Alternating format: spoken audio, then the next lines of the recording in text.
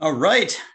Welcome to another edition of the Cue It Up podcast, Cue It Up Network podcast. Demetrius Gelatis here with Jesse Engel. How's it going, Jesse? Hey, what's up? Not too much. All right. So today we've got Demetrius and Jesse Engel here. So he's first time on the Cue It Up Network. Jesse Engel's a very good pool player, and I'm fortunate to have him as a longtime friend. And so we are going to be potting a little bit about a couple things on our docket. So one of them is that Josh Burble, those you may know him from a previous podcast, Josh is going to be sitting out from the time. And he's actually taken a little step away from pool. And so I feel that I owe everybody an update. It's been a little while, and this is why. So I wanted to give everyone an update as to what's going on with me and Josh and where we're at with pool. And then at the same time, I think that's a perfect segue. I want to let you guys get to know Jesse a little bit. And then I think we're going to have a conversation about, maybe why some of the challenges that face, some of the U.S. players, when people are talking about like, oh, why doesn't Oscar play more tournaments, or why doesn't Bergman? It's every Mosconi Cup, people kind of start circling through the, top U.S. Fargo rate players and wondering like, why aren't these guys more active? And we just maybe have a conversation about some of the challenges, some of the things that people do that make it work, and some of the things that make it challenging. So that's kind of what's on our docket today. But first, I've always got to plug my pool training. So for those that don't know, if this is your first podcast or not, I do 3-day pool boot camps for players that are serious about getting better at pool. And so, everybody starts recreationally. Everybody starts just, see what you can do. You get better day after day just because you're learning so much. And then something changes. And maybe you start getting better and it's harder to make forward progress, or you've found that you're going to be at, you've been at the same level for a while. Or maybe you're about to put in a lot of work over the next few years and you've got more time and energy and you really want to see what you can do with the game. And before you put in a bunch of energy, you want to make sure you're on the right course. So for players like that, you might consider working with me. I'm in Minnesota, but people fly to me, so geography doesn't really matter. You come stay at my house, work with me side by side for 3 full days of custom one-on-one instruction. And you can find out more at mnbootcamp.com. Oh my gosh, I messed up my own website. mnpoolbootcamp.com. That's MN is for Minnesota. So Minnesota Pool Boot Camp. So mnpoolbootcamp.com. You can reach me at info@mnpoolbootcamp.com. And what's funny, Jesse? I was thinking I wanted to introduce some humor because we got some somber topics today. But I was talking to somebody and I was like, what's great about the people that come work with me is like a lot of them have heard me on the podcast.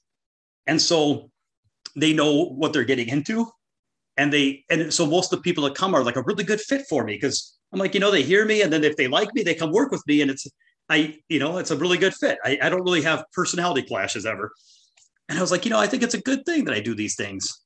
People hear me and they get to know me, and then they come work with me and it goes real smooth. And then the thought occurred to me, what if, and I was like, yeah, I think this podcast is really helping my business. And I'm like, what if I was actually like the people, there was like dozens and dozens of people that would have come and worked with me. And then they heard me on the podcast and they're like, they were on the verge of like sending the email to me to sign up. And then they're like, wait a second, this guy is a rage. Anyway, I don't know what PG rating we have here, but yeah, you know what I'm saying? I do. Anyway, It was just a funny thought. So hopefully I'm not driving you guys away. So, all right. So that's my plug for MN Pool Boot Camp. Before I get into what's going on with Josh, I wanted to introduce everyone to Jesse. So Jesse, you want me to do your bio? Is that right? Or do you want to? I mean, yeah, you can add, or you can say what you want to say, and then if there's anything missing, I can add in. Okay.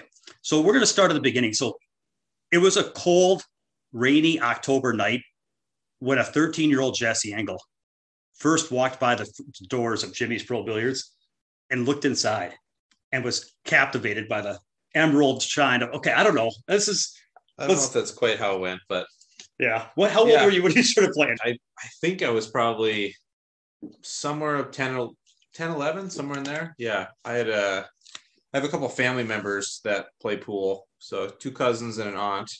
They were the ones that actually got me into the game. They had a table in their basement, and I believe why it started was she used to drive her oldest son up to Jimmy's actually in the summer to play like these Wednesday night beginner tournaments. And also around that time, they were both like pretty involved in like junior leagues and junior nationals. And there was something where like the age change, like for the brackets they could play in, their teams were about to get split up, and they were trying to figure out who their third player was going to be for like the following season. And then my aunt had this idea that, to kind of have me see if it was something that would be a good fit for me, and then maybe we could hop on a team together. So during that summer, I know my oldest, I'm sure he wouldn't mind me mention, but Chad, he used to come up to these weekly beginner tournaments. So I would go and kind of hop in and play him too, just for fun. And I mean, I'm somebody that's pretty competitive, by nature. So that was something I wanted to get good at. And yeah, I mean, it's kind of a blur now. It's like 15 years ago, 20, I mean, getting close on 20 now. So I might not have all the details exact, but that's pretty much how it started. And then the younger cousin is my age, and there was a lot of weekends during the school year and in the summer where I would go down there, and him and I would put in like anywhere from like 12 to 16-hour sessions, just nonstop playing short sets. And that's kind of what bred me to be a pool player.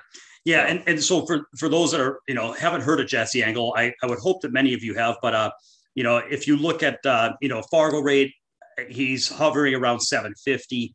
He's been the top player in Minnesota for a number of years now, and he's got me by he's always had like a 12 to 14 point Fargo gap over me, and he mentions that to me every time he kicks out of one of my safeties. It seems to come up a lot. But no. Anyway, I just Jesse's had a pretty cool career in the sense that he's had he came onto the tournament scene. He started playing pro tournaments, right around. I'll let him refresh my memory here in a second, but close to 18, and then had some good wins. He's had some cool high water marks, including participating on the bonus ball team with Ralph Souquet and Thorsten Holman, and he was actually on the winning team in the bonus ball, and I think he may have ran out the winning rack.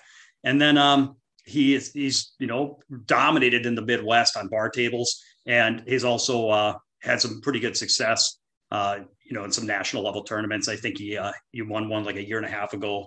That was a Florida event with Donnie Mills and Tommy Kennedy and stuff like that. So he can play a little. But so you got into the game, you played a lot. So I guess my first question I'm going to throw at you here. What do a lot of young players put in a lot of time. Not a lot of young players have the success you've had. Where do you think you did something that maybe many of the other younger players didn't do? Sure, that's an interesting question. Well, I mean, as you know, like there's a couple of younger players in our area. I mean, there are like you mentioned him on the podcast at Harry or I've been reading about like someone like him. I mean, it's very clear that he's dedicated to want to improve his game. And the difference between myself and a lot of younger players, like when I was coming up, was it was pretty clear that they were there more for the social reasons, or parents kind of got them into it for that reason. I mean, in a sense, I sort of had a leg up because I was a little bit abnormal as a kid. Like I didn't really, I didn't really find interest in the same as a kid. As a younger version of myself. Yeah, that's funny. But I didn't really. I mean, I wasn't super interested in like all the social stuff that most kids were my age. I did play some team sports throughout school, and that stuff always bothered me. I never liked the idea of having to rely on other people to win or lose. So when I sort of stumbled upon pool, I knew that was kind of my way to go be my little closet narcissist self, or whatever you want to call it. And yeah, kind of just get out that inner competitiveness that I really couldn't get out anywhere else. So I don't know, as far as what I did different, I mean, I put in a lot of time, and I was always thinking about the game. I remember even in the school years, like that's all I would ever think about was pool. I mean, it got in the way of school. It got in the way of my social life and everything else. So I don't know. I mean, it's not really hard to figure out why that ended up in being the success that it did when you get like a borderline addiction to something that's, I mean, not in a bad way, but you know what I'm saying? Like, yeah, I just put in a bunch of hours and wanted to get good. So that's what happened. Yeah. And I think that you came up at an interesting time because it was probably, let's see here. You said 15 years ago. That's probably right. So like 15, 20 years ago. So you were coming up in the age of, it was kind of a new age, the 80s and 90s players were not as, back when US dominated in the 80s and 90s, things weren't quite as fundamentally sound. The knowledge about the game wasn't quite out there. Now today it's rampant. Where was it when you were up and coming? Like what role were you able to watch the top international players play live online, or how much did you learn? Like, or was it all you just learned from playing local players, or did you get influenced by the information age? Yeah, I mean, it was a slight mix of both, I guess. I know where pool was at, like around here. There was some of those, like what the Joe Thomas 6 Arrow. Do you remember those, the casino tournaments? So there was like a handful of events per year where there was like master level, or open level on the bar tables. Yeah, I remember in 2009. I believe you were still playing in the open division in one of those events. I remember that vividly.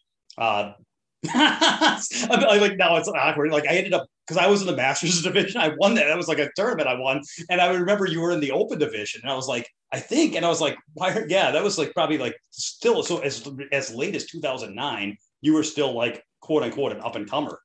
And then like that changed real fast. Yeah, yep, yeah. So I remember like what changed was I know I went to one of those tournaments and I won the open tournament. And then I think there was another one like 2 months later. And I don't really know if I fully believed that I was like a master level player at that point. And then I remember I like not ran through the tournament, but, pretty well like ran through a master's level tournament. And at that point, I remember a player who still plays good, Vince Chambers from Thunder Bay. Yeah, Thunder Bay, a great bar table player too. And I remember I don't know, I don't want to make up a story here, but I know I beat him in the finals. I don't know if I double dipped him or just kind of ran through him from the winner's side. But I remember once that happened, then I realized like, oh, like I used to look at this guy as being like the toughest guy aside from maybe when you would come up there.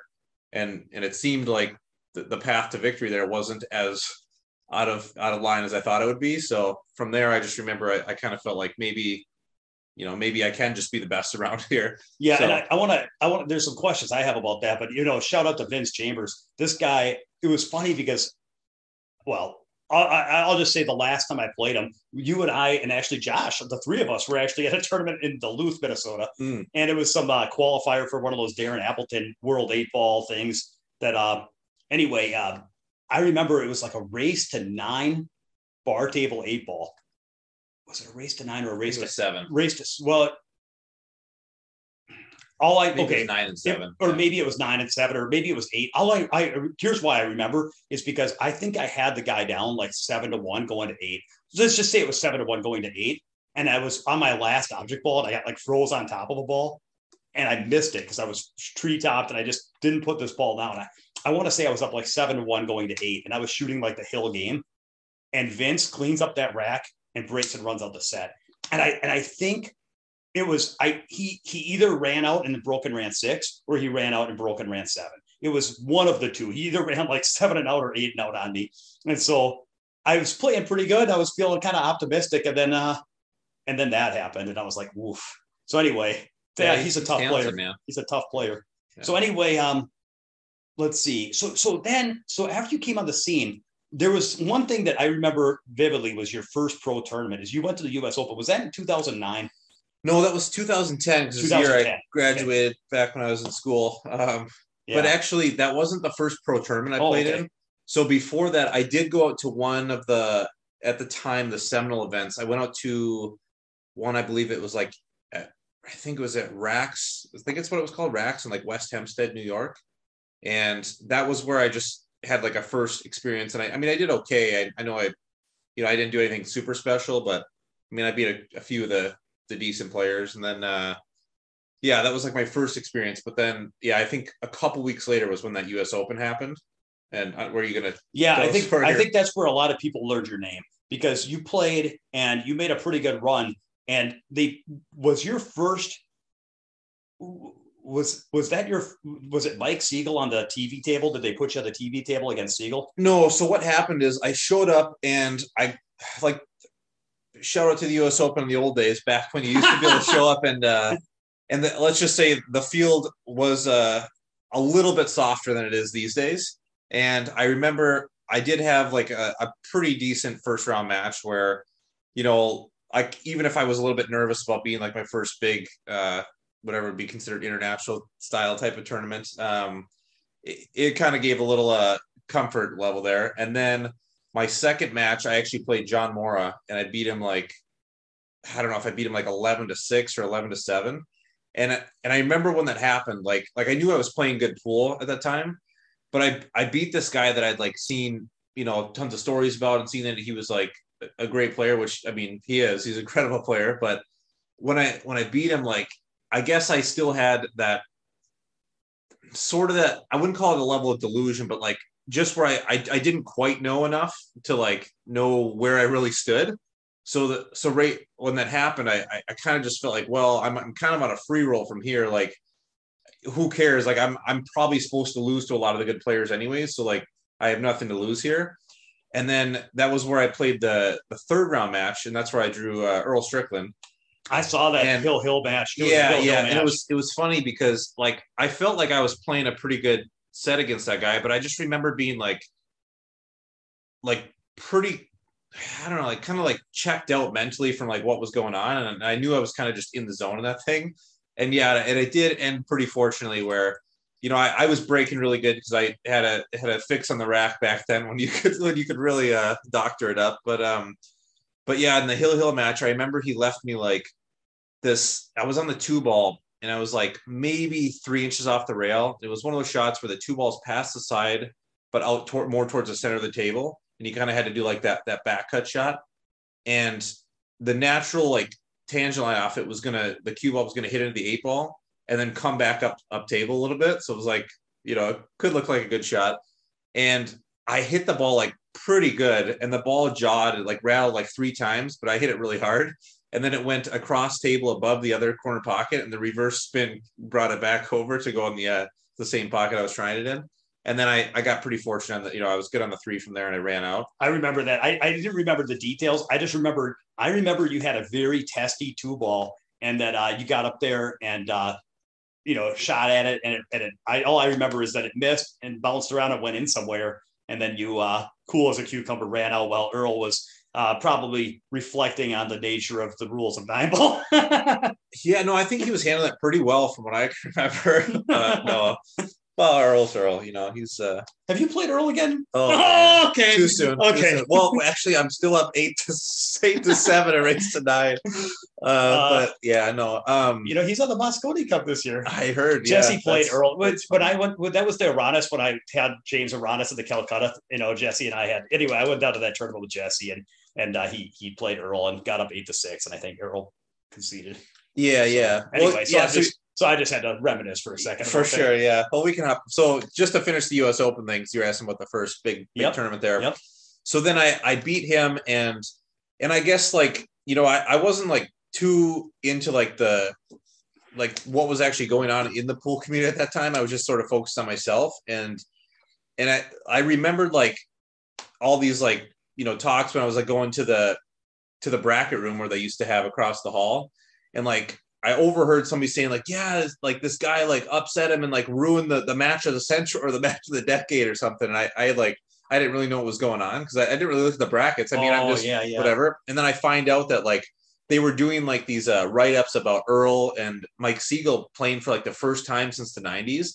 And they were already like pre-planning this grudge match for the TV match because nobody thought I had a chance to beat like I remember walking past Shannon Dalton, who like he had like lines on the match and stuff. And he's like, yeah, he's like, the line was for you not to get past 4. And I was just like, man, like no respect around here, you know, like, I mean, whatever. But then from there, yeah, like those were the days when I hadn't really faced like defeat and the struggles of traveling yet. Because then I remember I had a good break at the hotel, and I had like a 4 or 5 hour break in between those matches before I had to play Mike. So I remember I just went back and I just like kind of relaxed. And then when I came back, like at that point, now all of a sudden like I was getting like some attention and a bunch of people were watching, and I was like, I'd heard of Mike Siegel. I mean, I knew kind of who he was from the past, but I'd never seen him in person.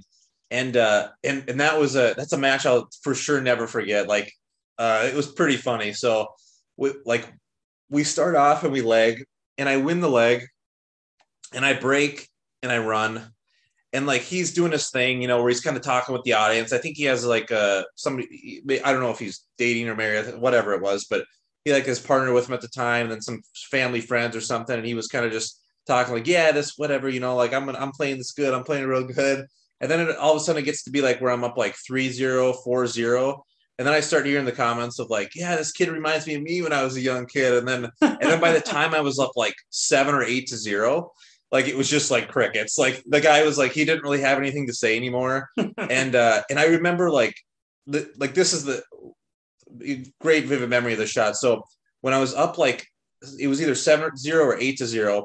I remember I finally got hooked on a break, and I pushed out to a shot where like the only shot you could shoot was like or a sort of jacked up draw kick to like kick the one ball from the center of the table into the side. It was a pretty tough shot, but I was just like, I felt invincible at the time. I knew I had this huge lead.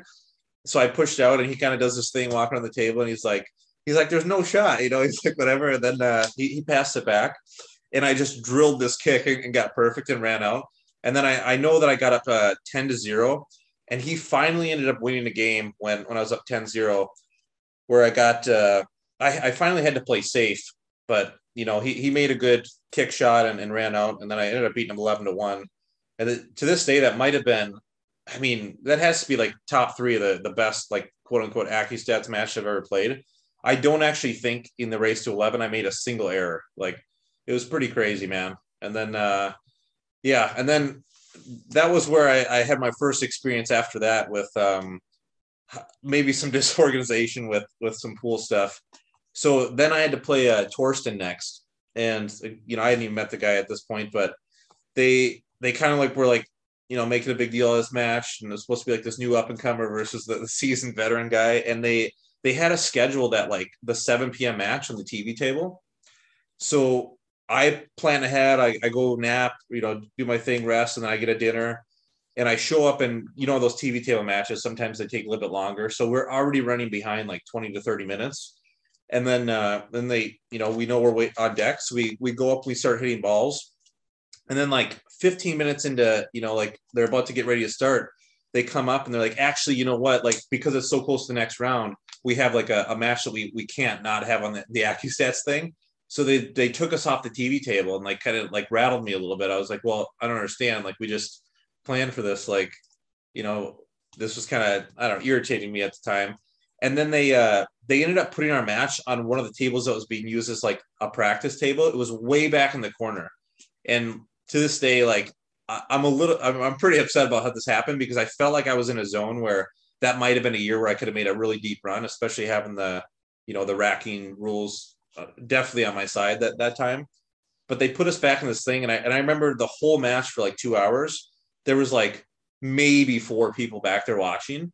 And not that it has to be a big show, but I mean, I just came from like upsetting this world champion where, hundreds of people were watching. And then I was like in the main stage where all these people were going, and, it is what it is. So he ended up getting me like 11-8, and that was it for the winner side there. But and then who did you play on the B side? Then so then I ended up losing Hill to Chris Melling. That was like his first year over playing the U.S. Open, and that was a pretty tough one to lose too. The way that I lost in the Hill match, I mean, not that he would remember, but I broke on the hill and made 2 balls, and I had the one ball was like a diamond away from the corner, and I was about to have about a 45-degree cut, 3 feet away from the ball, very easy.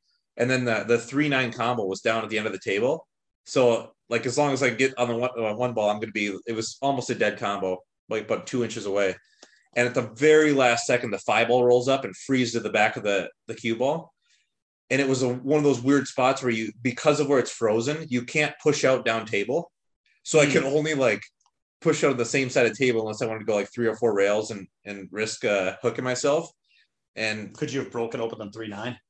No, I was frozen. Yeah, the 5 was in the worst spot, like gotcha. where it landed. Yeah, I got you. So I made this, very mature, short decision after about 10 seconds that I was just going to do the shot that I love, which is just to jack up and roll, slow roll it in.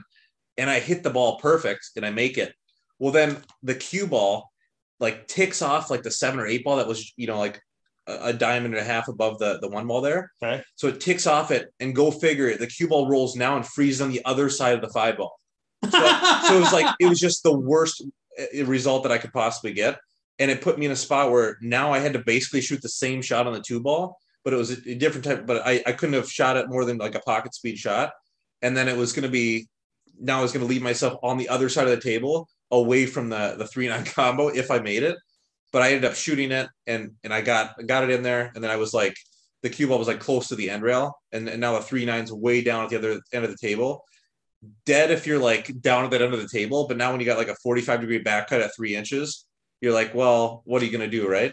So I ended up shooting it and it just rattled out. And then from there, he made a pretty good out because the cue ball came, back where it was like real tough shot on the 3 ball. And he made, not a surprise with his shot making ability, but he made a great out, and that was the end of the tournament for me. So tough. It's long tough, story, man. but so a couple things. First of all, you've mentioned a couple things about the rack, and I just wanted to kind of get some zoom in on this because it's a very polarizing topic. But when you said something, you used the word doctor the rack, and so already there's probably 20% of the people listening that already have you pegged as like a horrible human being. So I just want to zoom in. When you tell me what you mean about doctoring. Now, my understanding. Okay, let's just say. Scenario 1, player racks the balls and then inspects the rack to look for certain tracks of tight balls, reads the rack. Maybe if it's rack your own, if you don't like your rack, you re-rack until you're satisfied that you have a good lay of balls that you can predictably control. That would be reading the rack and racking persistently to get a rack that you like, that you read correctly. Scenario 2 would be deliberately creating gaps to increase the likelihood of certain outcomes. Are you trying to gap the rack or are you just trying to read the rack? Sure. So the way I always used to rack was when it was before the template stuff was I would figure out where the 1 ball is kind of going to rock back, of course. And then I would just I have a way to kind of push it while I'm rolling the back 5 balls of the diamond and then letting that 1 ball sort of rock back maybe a few millimeters just to kind of like sit, let the balls rest as they may. Yeah. And then from there, like, that's what I would read it as. Yeah. So that's what I thought. Yeah. So doctor's probably a bad way to, but you were, I definitely had a huge fix at that time aside from guys like Corey and maybe a few other guys who had really put time into it. I mean, I don't think there was that many guys in that tournament that could have read the rack better than myself at that point. Yes. I can attest because I remember, and I've played the US Open a few years, but I believe that was the year that you showed me how to read the rack. And you worked with me before the tournament on how to break the balls and how to read that rack. And I believe that was a break for the box year, if I remember right. And you were showing me how to break the balls and how to make the wing ball and how to read, how to read the gaps or if there's gaps and if there's not gaps. Anyway, you showed me. And then now I'm not interested in, like, I didn't have any kind of, tournament that I'm going to like tell a story about, but I will say that I've never ran so many racks off the break as I did after you showed me how to break and read the rack and break the ball. So yeah. I mean, back around that time, that was pretty much everything, before 10 ball came around like real seriously and became the main game. I mean, that was just a huge edge, man. Yeah. So my other question, I just wanted to do that for your own reputational defense. Well, quick side note on that too. Like, I mean, that of course that's like a huge debate that's gone on in pool, but it's always struck me as a little bit ridiculous because it's like racking is a skill in itself, and I know why people don't want that to be a part of the game, but at the same point, like if those same people say that like having the exact same rack every time with like a magic rack is somehow great for the game, like for me that's kind of boring. I mean, it's fine. Like if everybody gets to make the wing ball, but I mean, you've seen it in action, like in the couple of years where we went to the bar table championships, especially. I mean, there was a time where I had that 9-ball break dialed in so good that like it was guaranteed I'd get a shot on like almost every break and have basically the same pattern. And there's people that are better than I am, but that to me that ruins the game. And not having the skill set to know like how the balls are going to react by the way that they're racked is, I don't know. I mean, I don't know why that's like viewed as scummy in a sense. I mean, to me, it would be more scummy to have like people racking for each other and intentionally leaving gaps to make sure that they can't make a ball. And and so where it gets, and I'm not going to go down this because this is we could have a podcast on racking rules and breaking rules, but what I will say is where it gets touchy is where there's what rules are enforced, and then there's like the actual referee enforced rules, and then there's the social rules, and then there's the idealistic rules and the social norms. So it's like you have the rules, like what referees allow you to do and not do, and those are the rules. And then there's another set of rules where people are like, well, how ought this be, and how ought players do it, and how should the rules be, and what should the social norms be. And it should just be that we rack and we don't inspect and we break hard or something. Like people have their own ideas of how it should be, but the problem is that if you have a group of competitive pool players, many of whom are learning to rack and read the rack and break and control certain balls. And then if you had a bunch of purists out there that are just like, well, I just want to hit them hard and play from there, like those players, you're not going to see those players. And so it's like, it's just, anyway, it's really unfair to a competitive player to ask them not to defend themselves against other people that are, developing and using those skills that are within the legal rules. They're not breaking rules. Otherwise the referee would be involved. Anyway, yeah, that's honestly as far as I want to go into that, because my next question for you, how did you ever, like, it doesn't seem like you were inhibited in your performance playing top reputable pro players. Beating Mike and Earl, almost getting there with beating John Mora, almost getting there with Melling and Thorsten. What were you, 18 at the time? Yeah. So at any point, so I've had it happen where I've played top players where I've let off or played poorly and given away sets because somewhere deep in my mind I just didn't feel like I was supposed to be beating those guys. Now I haven't always done that, but I've certainly had that happen to me where I've given away sets, or like somehow my subconscious capped my performance at a level that was not, it's like if we're in a race, if I'm playing a top player and it's a race, it's like my subconscious capped me from going fast enough to win because I just didn't feel like I was supposed to. It didn't seem like that was happening to you in that tournament. So has that ever happened to you, or does that, what are your thoughts on that? Like, how did it not affect you in that tournament? Yeah, well, again, I mean, it didn't really affect me at that time because I didn't have any real expectation from pool or what I wanted to do with it. I just knew that I wanted to, go try out these professional tournaments. I mean, I'd been playing pool for a while and kind of beating everybody around the, local and I guess even regional area. I know. So, yeah. So, I mean, I don't know. It's just one of those things where like there's like nothing that's like, I wasn't jaded in any sense. I didn't have any so you're just naive and ignorant, exactly, innocent. Yeah, you're innocent and idealistic and just, let's see what happens. Yeah. And I remember, I know that I went there with the idea of like, I have no clue what the draw is going to be, but like, it's going to take a decent player to beat me, of course. And I just wanted to see like, if I could snap off some good players. And then when that happened, like, it just kind of came to fruition. I was like, well, I mean, this is kind of cool. And then, from like, you just feel like you're on a free roll and you're kind of invincible because you have nothing to lose. By the time I played, once I played Earl and kind of got through that one, that was a pretty tough thing for me, like, nerves wise. And I mean, I did, like contain them pretty well, I thought, for like having no experience in that, on that stage. But after getting through that, that's kind of what just calmed me down. I was like, all right, well, now it's like a bunch of good players. So I mean, it is what it is. Like, let's just see what I can do. And if I fail, nobody's expecting me to win another match anyways. So yeah. So that made it really easy. But yes, that has happened since then.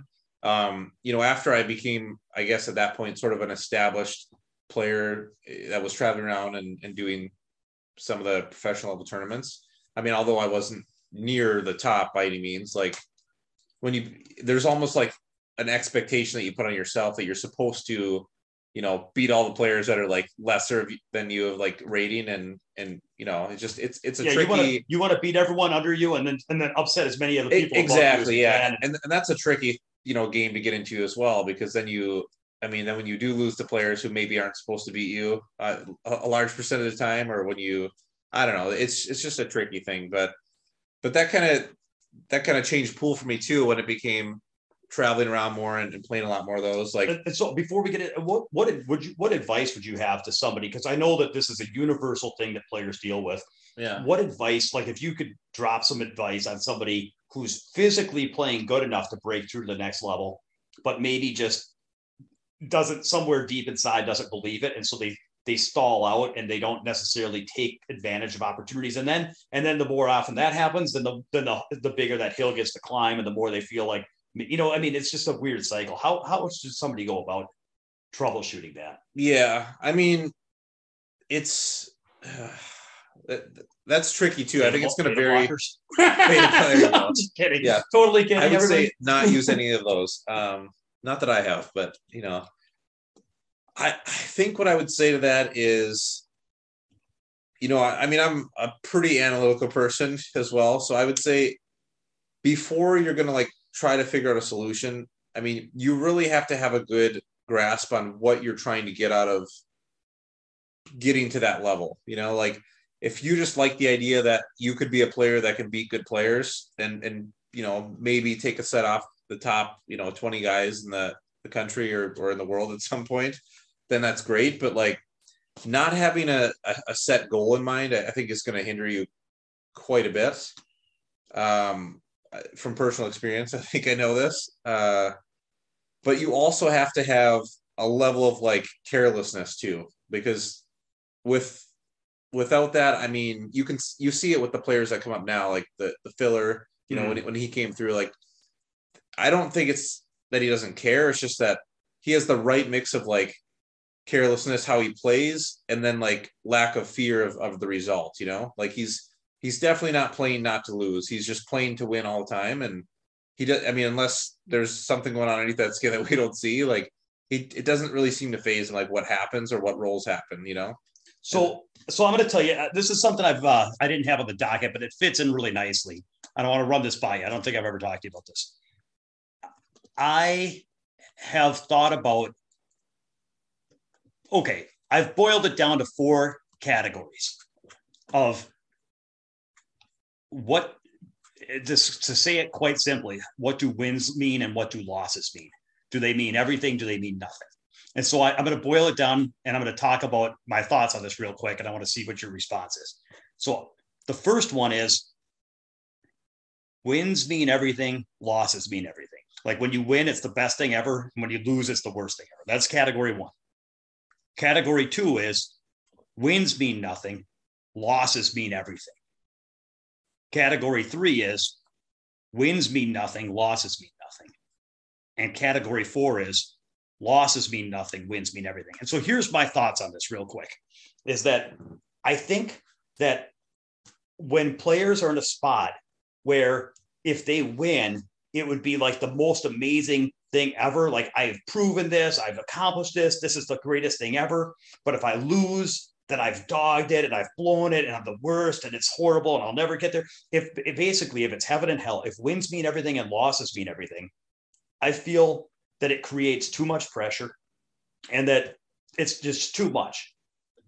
And that that zap of the horror of losing and how polarized and how distant they are from each other. Anyway, I think it's too much. It's overwhelming, too emotional. So then I look at wins mean nothing, losses mean everything. And this has to do with expectation and ego, where players get to a point where they expect themselves to make a ball. They expect themselves to run the table. They expect themselves to win. So anytime they make a shot, they don't celebrate anything because they feel like, well, I'm supposed to do that. And then anytime they ever make a mistake, though, then they punish themselves and get really upset. And so they do this from a sense of trying to motivate themselves and they think that if they have really, really, really high standards, then they're going to end up better than if they don't have high standards because A, their standards are high, and B, they're trying to motivate themselves by punishing themselves to get there. So that I think a lot of people listening right now fit into this. I think a lot of people fit into the wins mean everything, losses mean everything. And I think that's overwhelming emotionally. I think a lot of people fit into wins mean nothing, losses mean everything, where they're constantly horrified that when things go bad and they're constantly punishing and there's nothing to celebrate because anytime anything good ever happens, they kind of they don't even enjoy it because they're too focused on any mistakes they make. The third camp, so then people try to get away from that. They try to let go of this whole losses mean everything because it's too much for them. So then they try to let go of that, but then they don't know how. So they let go and they go to the third phase, which is losses mean nothing, wins mean nothing, where they literally just I'm just going to not care. I'm just going to hit balls. I don't even really take this game that seriously. And I'm just not going to attach too much importance to it. But these people don't have the right level of desire and the right level of fire and fight. And so that leads to the fourth category, which is losses mean nothing. Wins mean everything. Like when I lose, no big deal. Doesn't matter. Doesn't even register. It does nothing. It doesn't even count. It's almost like if I told you we were going to play sets of pool and every time you win, I'll pay you $1,000. And every time I win, we just rack them up and play again. Nothing. It's like, or we just play a rack, every rack like that. Like every time you beat me a rack, I pay you $1,000. Every time I win a rack, nothing. We just re-rack and play another game. Like if that was the way it was, and we were just going to play all day, you wouldn't really care if you lost a rack because you'd be like, well, that doesn't matter because I know I'm going to win a lot of racks and I'm too excited about the racks I'm winning to care about the racks I'm losing. And I feel like the optimal mindset is to feel that way, where you feel like nothing ever bad can happen to me because only good things can happen. And I know that the losses are just a temporary delay of the good things that are going to happen at some point. And I'm just excited about all the good things happening and all the good shots I make and all the good runouts I make and all the wins I have. And when I lose, it's just like, didn't want to do it that way, learn from it what I can so I could try to get my next win. And you're just too excited about all the good things that are happening. And incidentally, I think people start with that mindset as a beginner where they don't expect to make anything. And every time a ball goes in, they get excited that something bounced off the rail and went into that pocket like they meant to. And it's just every time anything good happens, they get excited and they have zero expectations. And I think it's a negative mindset that's developed for a lot of reasons where people start assigning too much meaning to losses. And I think that the optimal mindset, losses mean nothing, wins mean everything. That gives you the right level of fire and enthusiasm and fight and celebration and fun without the fear and the expectation and all that. What are your thoughts on that? Yeah. So, there's kind of a couple things there. So first on your 4 categories, I do recall actually you bringing that up one time when we were driving to a tournament. Oh, okay. I didn't remember. So, but maybe it was either that or just an idea that was very similar. But yeah, I mean, it's probably true, man. I think we all go through all stages of that, really, depending on how our career progresses. I mean, really, but then, like how you were just talking about, people are getting really excited, balls bouncing off everywhere. So my opinion is that, yes, in theory, you would not want to have to attach so much to the results, so much meaning to the results. And if you could be a robot and make yourself just never care about win or lose, then of course that would be the perfect player, right? Well, I was saying that what's wrong with caring when you win, though? I'm not saying a robot, but keep going. Okay. So keep going. There's nothing wrong with just caring when you win either, but my point is ideally you would probably just choose the even keel consistency where none of it really matters over the roller coaster through your 3 to 4 years of your career. Because that's what drags a lot of people down. At least if I could control that, I would just make it where it never changed, so I could just build on a solid foundation. But that's I mean, a lot of that does have to. I'm not a big person of assigning things to luck, but there is some things that have to kind of be very favorable for that to go on a good trajectory, which is one, in your stage where your learning curve is extremely high and you're just constantly soaking up information and climbing the ladder of players, you have to you also have to have the right amount of available competition to continue for you to make strides up that ladder, right? And then as you get higher, when your learning curve gets lower, like as you know, because you've reached pretty much the highest level you can reach in pool. I mean, aside from being a full-time world champion, like you're about the next best thing, right? Thank you. Like well, I mean, anybody that's like around our ratings, like mid 700s. I mean, sure, we're not contenders for Mosconi Cup at this point. Yeah, but, from that 750, 760 down to like the 737 range. Down there. I mean, all right. But yeah, like like that's basically the next like semi-pro level. It's all kind of in the range, and not to say that if the opportunities were different, again, I'm not trying to make this into some sort of victim story for anybody, but right. that does play a huge part because, had you maybe had the exact same opportunities that I did, like your Fargo rate might be at this point 750 to 770, and just based on like how dedicated of a person you are, but you came up in a different time of pool. So I've told people, and this is one of the reasons when I plug my boot camp, I'm like, I maintain that, like, I had a whole thing on the formula for improvement where it's like, has something to do with the amount of work you put in, but it's also about the quality of the work you put in. And a big part of it is the level of competition you play against. And I don't really believe that people can get that much better than their competition. So if you want to get, if you're a 600 Fargo rate and you want to get 700, there's just, if the best players you're playing against are 620 to 640, I think you might get 650. You might get 660. You might get to where you're beating those guys, but it's going to be hard to get levels above them if you're not playing guys that are levels above them. It's really, really, really hard. And so one of the reasons I plug my boot camps is because I'm a good player and I can help a lot of people, because if they spend 3 days side by side learning my mannerisms, learning my approach on certain thought processes, all these things, it's absolutely, I view the game differently. I play the game differently than people that are not the same level as me, and they can pick up a lot, even the stuff, like half the stuff they learn is stuff that's like taught cognitively. Half the stuff they learn, they don't even know they learned. They just see it change in their game, or I see it change their game. But the level of competition is the other half. And I tell them, when you go home, what's your tournament? Like, a part of our boot camp is like, you got to tell me about your tournament calendar. Like, what do you got for sparring matches, for tournament matches? Like, how many players that are at the level, that you want to get to, are you going to be playing over the next 6 to 12 months? And if the answer is none, then we need to talk about that, So anyway, I agree with that.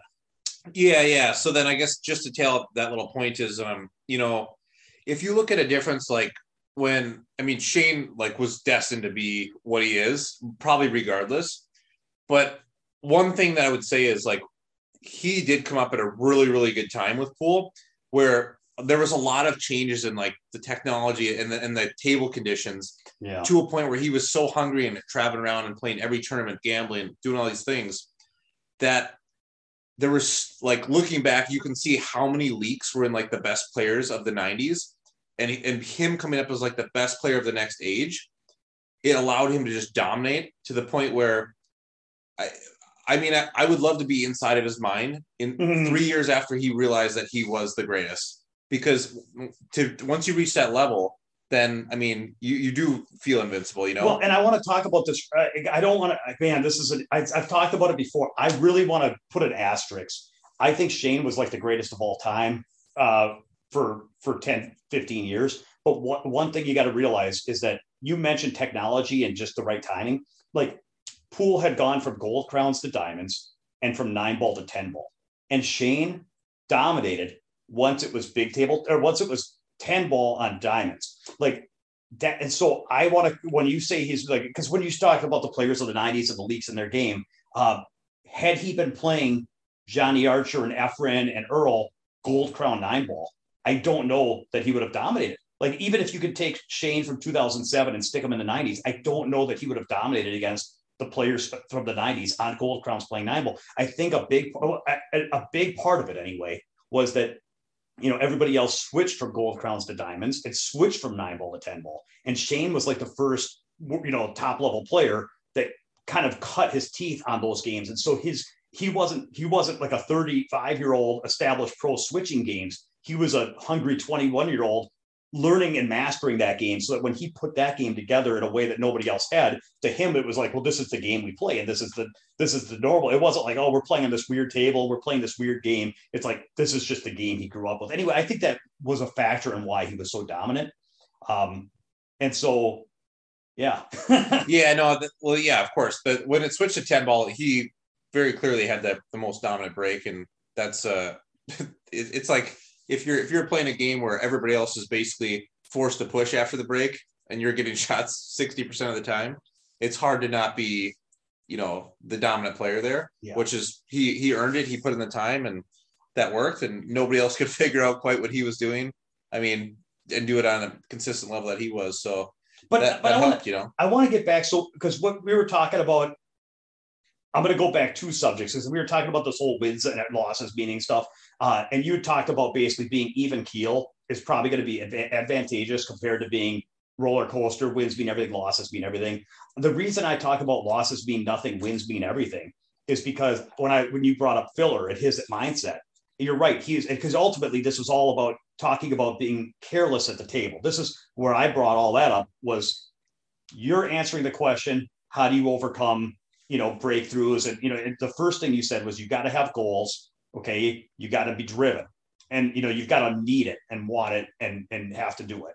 And then the second thing you said was you got to be a little careless. And I talked about this whole winning and losing and what does it mean thing, because when I look at Filler, he doesn't look like a guy where he's even keel and losses and wins mean nothing. It looks like a guy, but to me, it looks like he doesn't like to lose, but his not liking to lose is like, it seems like on an emotional scale, on a 1 to 10, it seems like wins are like a 10 for him and losses are like maybe not a 0, but like just enough to like motivate him to practice and look forward to the next one. It doesn't look like he really registers the losses as hard as he registers the wins. And so when I look at guys like, and there are some even keel guys too, I suppose Ralph and who are some of the Thorsten, who are some of the even keel guys that don't really get excited when they win a major.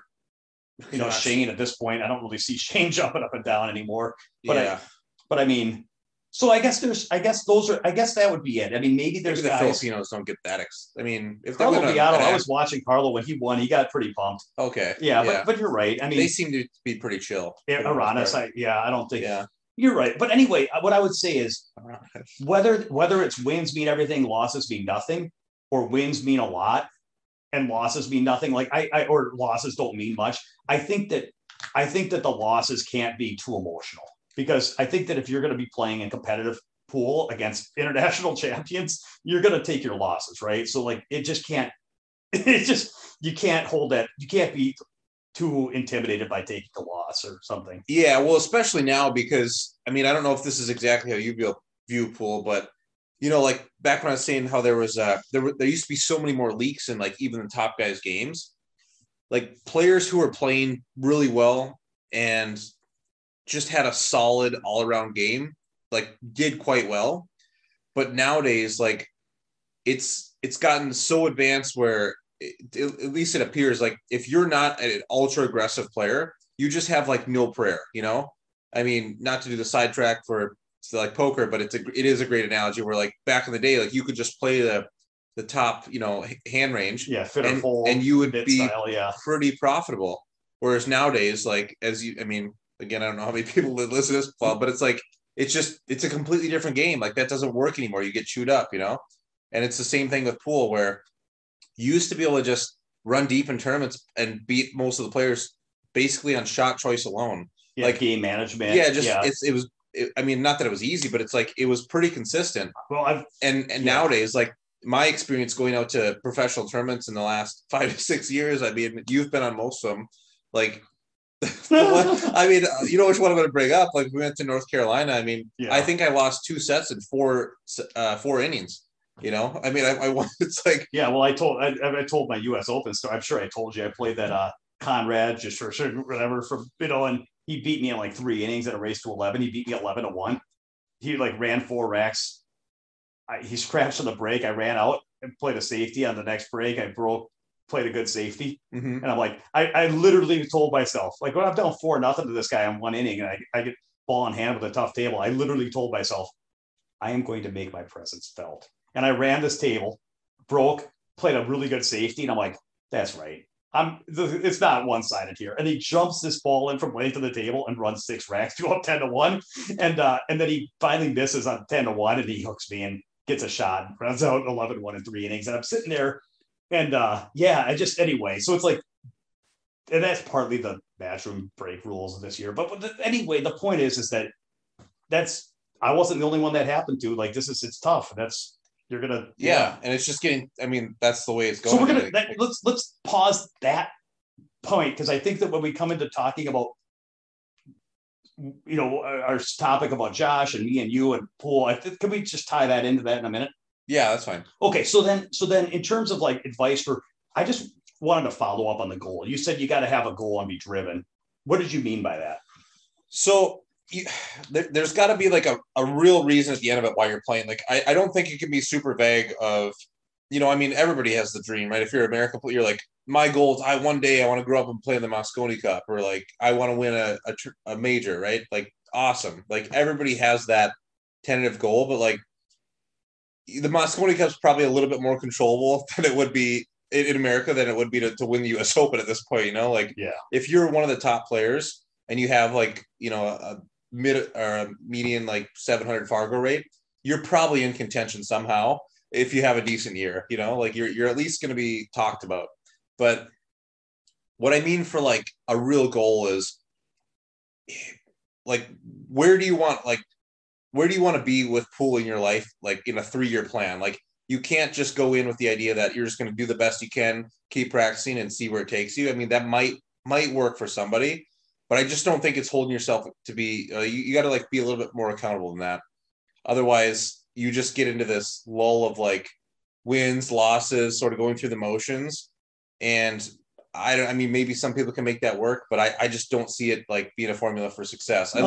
That's good, man. Because I look at a player like Tyler Steyer, right? Like, he's very, very dedicated, like I don't know if he had a set goal of where he wanted to be, but something like kept him like waking up and playing X amount of hours a day and just like really grinding to see what he could do. And that's whatever you have to do to like make yourself do that. That's what you have to do. And without having any sense of like any kind of goal, then I just don't think that's possible. That's good. So, that's good. All right. Let's see here. A lot going on. So, okay, cool. So I think, and then the other thing, I mean, I think we're pretty well to the point. The only other thing I wanted to mention that you did is after the U.S. Open, you ran the roads for 2-3 years, not full time on the road, but like you kind of lived in different parts of the country and went to a lot of pro tournaments. For how many years was it that you were kind of full time trying pro tournaments? Yeah, I mean, I think it was like 2.5, maybe 3, we could call it. But I think that even that year that I played that U.S. Open, like I was still working part-time until probably a week before that U.S. Open. And then I realized not really something I wanted to do, because I think I went off to at that time I was just working like a basic job, like a starter job. And I know I won some casino tournament for like, it was like $1,400. And I was like, what's your job? And I thought about it. And I was like, you're like 18 years old. You won $1,000. You're like, because I remember, I remember I went in and asked him, and at that time it was scheduled where like for my position, we were kind of required to do every other weekend. And eventually it came up where I went and asked my manager, I was like, hey, I was like, there's this pool tournament I want to go to in October. And, it'd be kind of a big deal, but I would need both weekends off. Like, do you think that there's something we could do? And then I remember hearing back later in my shift, she's like, yeah, we probably just can't do it because unless you could find somebody to fill for you. And nobody would ever like wanted to do double weekends because nobody wants to lose other weekends. So then I came in the next day. I was like, yeah, this really isn't working out for me. So I got to put in the 2-week notice, So, I mean, I don't know. It was kind of funny. But. So, and when you were playing, you used to, did you run the roads with like Deshane? Weren't you like, well, no, how did that work? Or who were some of your road partners that you were traveling with? I never really had road partners. I mean, like Dustin from here, him. I don't even know if he still plays much pool at all, but we went to some tournaments. I mean, I know I went to some with you. Okay. So it was just like, I know, actually, you know what? Bo Runnigan was still living here. So him and I traveled to a few tournaments. We went to more like the regional stuff together, or like the weekend kind of stuff. And then, then he eventually moved away. And then I think at that point I was just kind of like doing my own thing. I knew people, so I'd travel and, meet up with people and kind of stay with. But yeah, I did. I think I spent like probably a month and a half with Deshane, and that was a pretty good experience. That was fun. That's cool. He's a pretty cool guy. So now I want to talk about Josh for a minute and talk about why Josh is down in the spot. Okay, so we're all friends. Me and Josh and Jesse, we long history. And Josh gave me permission to talk about this, so it's all good. Basically, I think that as I thought about it, Jesse, I have this idea, and I mentioned it on a podcast a few weeks ago, that pool at the highest levels, and maybe at all levels, it's a game of, I have my motto if you go to my website, once again, mnpoolbootcamp.com, but the first thing I say is input equals output. Like that's kind of my motto, is input equals output.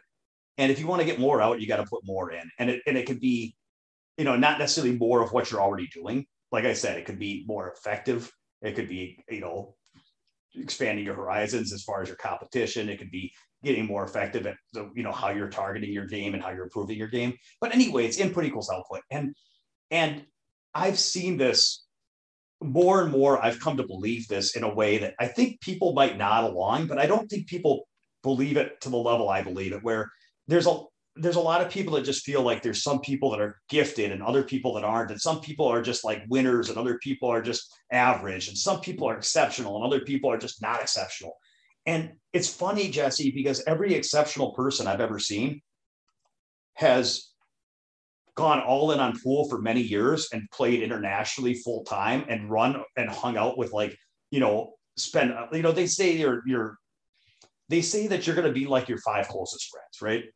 And so, if the whole thing, if you want to be wealthy, it's like, well, if you surround yourself and hang out with billionaires, if your 5 closest friends are all, billionaires, you're probably going to become wealthy just because you're going to pick up their mindsets and their habits and their outlooks and all this stuff. And if if the 5 closest friends are all athletes and training and working out and running marathons, you're probably going to get in good shape, and it's just one of those things. And it's like when people are all in on pool, then they are hanging out their 5 closest friends, or they're hanging out with champion pool players, and they're running the roads and they're talking about shots and setting things up and practicing against each other. And it's not only do they get to learn from each other on the table and physically, mentally, but like they just and then they just become that, because it's like they just come to believe that like this is who I am and this is what I do, is I'm one of us, And so anyway, I feel like so it used to be that I would look at pool that way and I'd be like, I wonder if I have what it takes, or I wonder if that person has what it takes, or I wonder if that person could get there. And now I kind of come to believe that everybody can get there if they pay the price. And so, for example, anybody listening to this podcast, right? If they let's just pretend that they quit their jobs and that all they did in their life was play pool, and not just play pool, but like played national level tournaments and hung out with pro players and buddied up with, the top US players or the top international players and sparred with them and practiced with them and played with them and roomed with them and traveled with them. They may not be a Josh Filler, but like anybody that's like, I would say take a player who's like 600 Fargo. And if they ran the roads for 5 years and played every major, at the end of that, they're going to be like 750 or so. You know what I mean? It's like probably, you know what I mean? Maybe not 750, maybe 737. But like the point is probably close to 700. You know what I mean? Though, but it's like I've seen it too many times. I've seen it too many times where it's like it's not about does this person have what it takes in terms of, it's not anything internal. It's about do they have what it takes in terms of budget and investment of energy and resources. And so where this is relevant to Josh is that he's at the level, where he would like to get better and play better and have wins and do things beyond what he's done in the past. So it's like, but then the problem is the resources that he has to put into the game, they're not enough to get what he wants to get out of the game. So I talked about the pool store. It's like a pool store where you go into this pool store and you see, there's the Shane Van Boening break. And oh, look at that. There's a 200 ball straight pool run. And oh, look at that. There's a finals at a major. And oh, look at that. There's a there's a 760 Fargo rating, or all these shiny things in this pool store that somebody might want. And then you look at the price tags, and it's like, ooh, I see how much time that takes. I see how much travel that takes. I see how much energy and mental resources in terms of like budget of my pie chart of my life that takes. I don't have that much to spend. Okay, well, what do I have to spend, and what can I get for what I have to spend? And it's like, well, I'm in the wrong store. I can't be looking in the elite pool store. I'm looking at the elite pool store, this shiny, like the Fedor jump shot and the Shane break and the, I'm not going to be able to afford that. So let's go to the thrift pool store where I've got the secondhand store. And maybe with what I have to put into it, maybe I can afford something that's at least better than what I have. And then you look through the thrift store, and then it's like, man, I can't really afford everything I want even here. And then it gets to the point where it's like, well, what can I afford? And then you look at what's left. And for Josh, what I would say is, it's not that he couldn't get better or have some successes, but he was in a spot where it wasn't interesting to him. What was interesting to Josh was training hard and putting together a game that could have a certain level of success that was meaningful to him. And when he saw what he would be able to afford with his resources, it would just be like, it just wasn't what he wanted. It's like, because he just wasn't able to put in the time and energy, because he has, 3 children and a wife and a business. And it's like, in the end, with what he had to put in, it was like, he'd get hitting the balls good and put in a lot of work and get hitting them pretty good. And then he'd in a tournament and he'd see that, man, I need to be playing 20% better. And he'd have some idea of how he was going to get there. And then he'd go home and he'd see the road that led there too, in terms of the tournaments he'd have to play and the work he'd have to put in. And he could almost taste it. And he wanted to put in the work, but then he'd go home and he couldn't. And then it would all wash away. And it was like, and he wouldn't be able to pursue that. And then he would go to the next tournament and play less than he wanted to, perform at a level lower than he wanted to perform at again.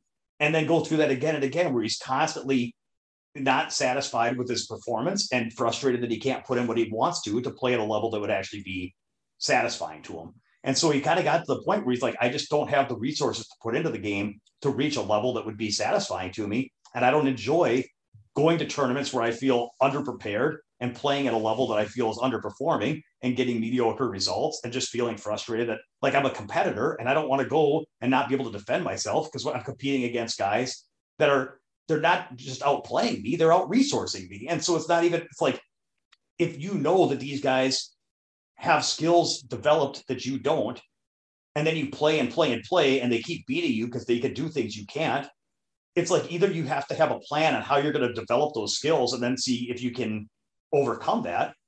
And if you can't, and you're just going to show up and keep running the same skill set that's not competitive, how many times are you going to show up, run the same game and lose and be like, what, you know what I mean? So I'm not sure if I said that perfectly. And so Josh, if you listen to this one, sorry if I didn't represent you fairly, but I think it just got to the point where he's like, the only way I'd be interested in playing is if I could put in enough into this game to where I could develop my skills to a level where I could defend myself in competition and achieve some of the goals that I think would actually be meaningful, because he saw that the level he'd actually be able to get to with the skills that he, with the time and, stuff that he had to put in, just it wasn't that interesting to him, trying to see if he could grind up 10 more Fargo points or, take 1 or 2 more scalps. It's like, that's not what he wanted. He wanted to be able to play, a high, a game that he could feel really proud of and excited about. So, and I just don't know that he felt he could get there with what he had to put in. He's like, and then what that would do then is it would lead him to be frustrated too,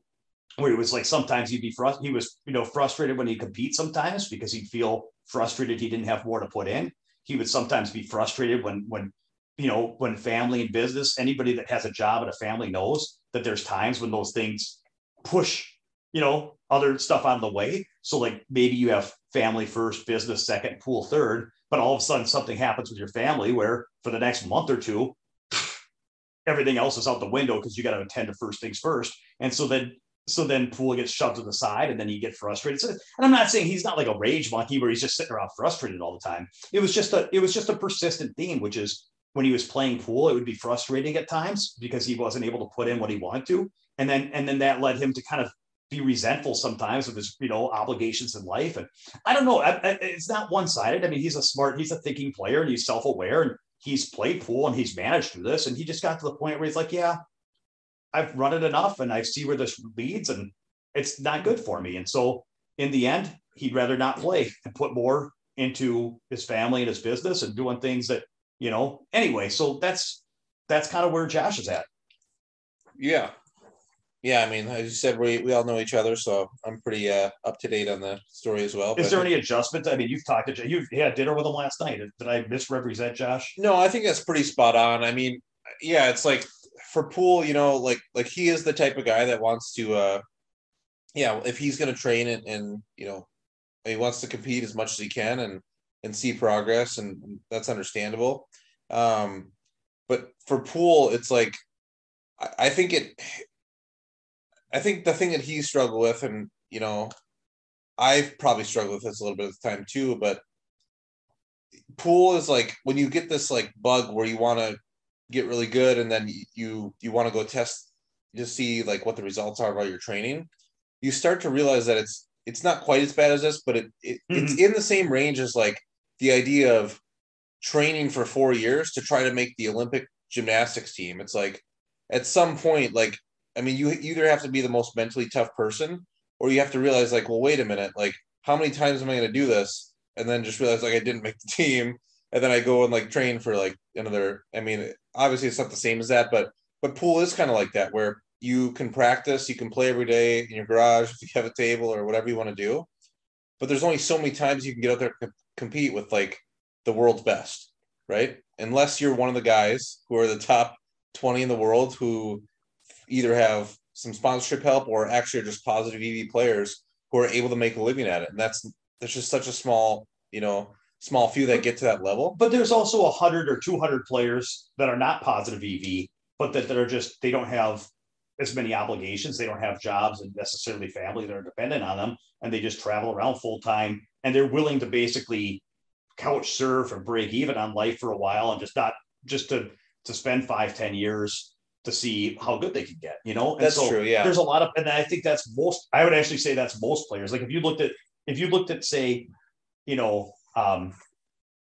you looked at the players that are between 700 Fargo and 780 Fargo, and you just looked at all the players that attended tournaments, there's some of them are players like me and you that are like not full-time players, but we shot take periodically. And then there's other players that are like, just, I would say that like, they just don't have, most of those players that are playing full-time are not supporting a family, and you know what I mean? They're just they're usually younger guys that are just taking their shot, right? Yeah. Well, I mean, they all are supporting the families of the winning players. But that's funny. But it's just, they're not supporting their own family. So that's yeah. Okay. So then that's kind of just, so what do you think about the whole resource, like the pool store? Like, what do you think about the pool store? Like, yeah, don't you kind of feel like, if you, like, for example, if you wanted to get better at pool, I would say that it would take,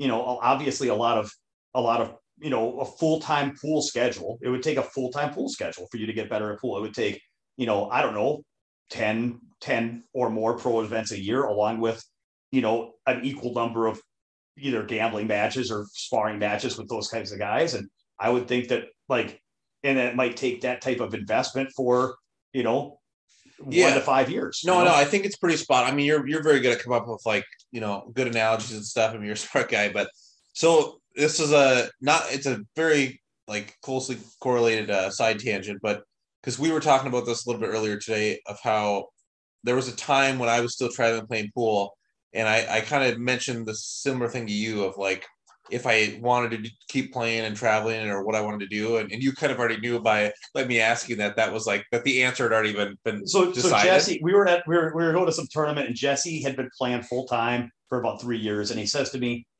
I don't know, man. He's like, I've been playing these guys, and it's like, he's like, I'm playing good and stuff. And I'm like, I see how good I'm playing, but I also see what it's like and how good you have to play and what I would have to do. And I see what I see kind of what I would have to put in to get there. And I just, and if I could get there and it's like, it's just, I don't know if I'm going to be able to, I don't know if I can do that, or I don't know if I want to do that. And I'm trying to figure that out. And what I told Jesse, which sounds really cynical of me to tell a young, world-class pool player, but I told him, I said, Jesse, if you have to ask yourself, then the answer is no, because the players you're going to be competing against don't have to ask themselves. When Josh Filler and Fedor Gorst and, these guys, they're not asking themselves, I don't know, man, should I take a shot at this? Like they're all into the point where the thought of what they're doing with their lives is not even in question. Like it's like, it's laughable. Like if you ask them, do you think you want to take a shot at getting there? They're like, well, what do you mean? Like, that's all. That's like the only thought on their mind. So anyway, when Jesse started, showing me that he was exploring his future and trying to figure out if he wanted to keep going, like I think that once you start having those self conversations, like it's hard to get to the elite level of pool. Now, that doesn't mean that for those listening, that if you're trying to get to be, a 600 or 700, like that, obviously the lower the Fargo rate goal, the more imperfections you can have in your physical and mental game and still achieve those goals. So I'm not saying that would, stop you from reaching different levels, but to reach the highest level in pool, I just don't think there's much room for a lot of doubt, Yeah. I agree with that. I would say if you want some more of that motivation, you should check out MN Pool. No, I'm just kidding. So yeah, I would say, yeah. So anyways, I was like, the conversation we had was pretty funny, but I remember there was a point in time, like it was after traveling with you, discussing that, because the conversation wasn't that short either. We had talked about some other stuff that related to it. And I do remember being at a tournament. I can't remember which one it was, but I did wake up one day and who knows if I was even still in the tournament or if I was getting ready to fly out.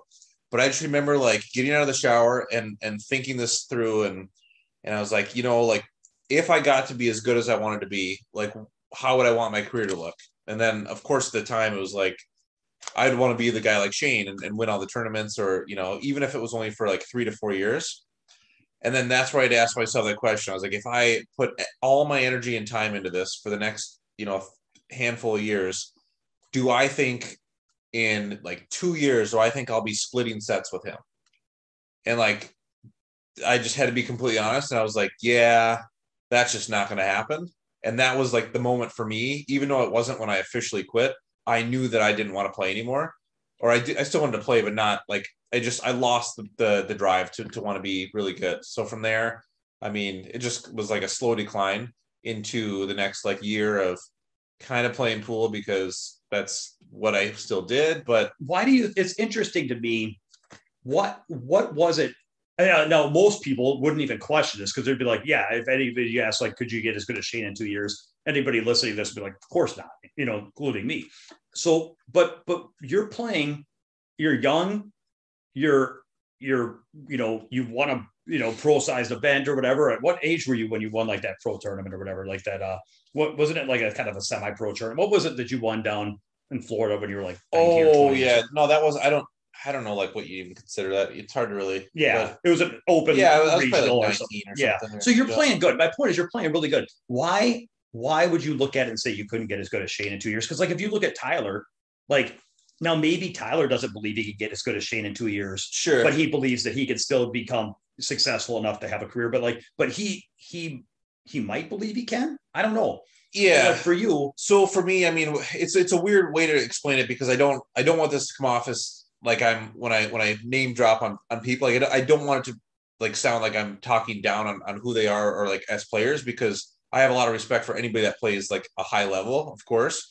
But yeah, like in that tournament that you brought up, like I remember, beating like Larry Neville and John Moore again and those things, and like players in like that range to me always seemed very talented, but they still had leaks as far as like they might not always deliver their best game, right? And I finally figured it out for myself that what Shane had went like deeper than the surface of being a player. And it was something that I couldn't replicate, which is, I mean, maybe I'm out of place by saying this, but like I happen to know a little bit more about his past, where like I think some things, and especially like with his hearing, I mean, being bullied as a kid, right? Like that instills something in you that just cannot be created, like other unless you go through like a tough scenario, in my opinion. So when you have that like extra ounce of drive, like you want to prove the world wrong, and like to me that's just something that it's irreplaceable. Like you can't get that without that kind of experience. So yeah, it's interesting because you know, well, I think about the movie that just came out, Dune. I don't know, we haven't talked about Dune. That was the first book that I read as a kid was Dune. That was like the first real book, okay? And all the other stuff that I'd read was like kids' books, and that was like the first novel that I was exposed to, and it was massively transformative in my life. And then I went on this huge reading binge. Just anyway, so in Dune, and it's a great movie. I was really happy with the remake because the 1984 Dune was absurdly bad. But anyway, I was blown away by the fact that I liked the movie because I loved the book so much. I didn't think I could possibly like the movie, but they actually did. It was actually profound to me to see this book that's been so meaningful to me brought to life in such a larger than life screen. I had to see it in the theater. So go watch Dune, and should probably watch it in an AMC theater. Support the old AMC. Oh. We're up to $40. Okay, anyway. Sorry. AMC to the moon. to the moon, y'all. Okay, anyway.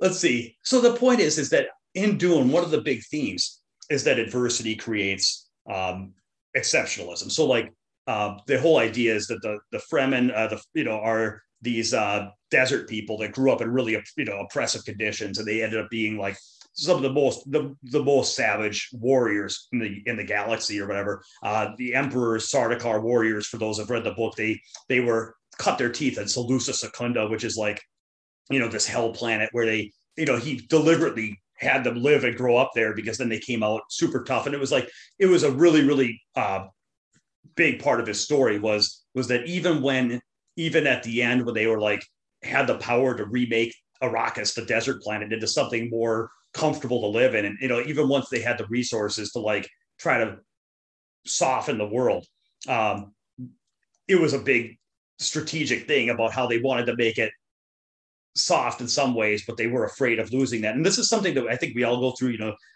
with children too, is we want it good for our children.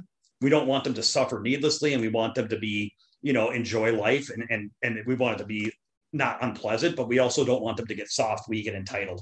Anyway, so this is a very common theme. And I think about like Mosconi, who grew up in the Great Depression playing pool. And I remember one of the quotes from his autobiography was that, every time he played pool, his opponent always embodied the specter of defeat, which threatened to reach out and snatch the dinner off his table or the bread from his table. Like he always had like it was built into him where he played pool. He quit pool. I don't know if you know this. He was a prodigy as a kid, ran all these balls, whatever. He quit pool. He didn't even like the game.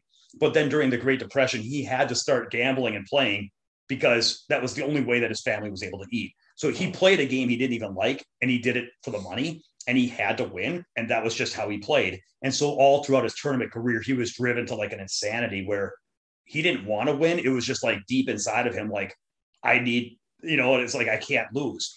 And I think that you're right. So I got a little carried away because I was plugging Dune, but I think that certain conditions when people grow up where it's like, there's a level of need that's just some people have. And then where I think that plays out is when it comes to input equals output, the people that need it, it's like everybody wants it. Some people are even willing to try for it, but like the cost to get to the highest level is so high that at some point, the only people that are able to do it are the people that kind of have to do it. Yeah. So, I mean, I don't follow enough pro sports, but I would have to imagine that like, even if you just handpicked out of the NBA, like two players that are like basically built the same and play the same position, like if one of them had a pretty, comfortable lifestyle growing up where they grew up in like the upper middle class and they just got there based on like the highest paid training and whatever in the best schools, like versus the guy that maybe came from like more of like the hood type of life, like low privilege, right? Like I mean, that's where a lot of like basketball players come from. You know, they play that, and then that's their dream to get out. I mean, it's not. Yeah. It's I don't think it's a wrong way to put it. It's just the truth, you know. Yeah, like, you were just talking about that with tonight. You were talking about international play. I won't name the name, but anyway, international players, and sometimes there's only room for one or two players in their country to like kind of get the support to go travel around and play internationally, and that's such a payoff from where they're at. Yeah. So like for some people, it just becomes to a point where when they tell themselves and they truly believe that that's their only option to get out of their current situation or make better for themselves, their future family, or their current family, whatever it is. Like when you, I mean, when that gets instilled like in you, then I mean that does carry over into whatever you're doing as much as. So is that do you think that's a big role as far as like why has the U.S. Fallen behind the Philippines and some of the European countries in terms of the level of the talent? Do you think like the Filipinos are just literally hungrier? And I do believe that, yeah, for a lot of I do think that's what happens, but then it's also like kind of contradictory because you have like the European players, right? Which I don't know the current status of every country in Europe, so don't quote me on it, but like it's very clear to me that a lot of that has to do with just structure and training, right? Mm-hmm. Like why a lot of those guys get to the top.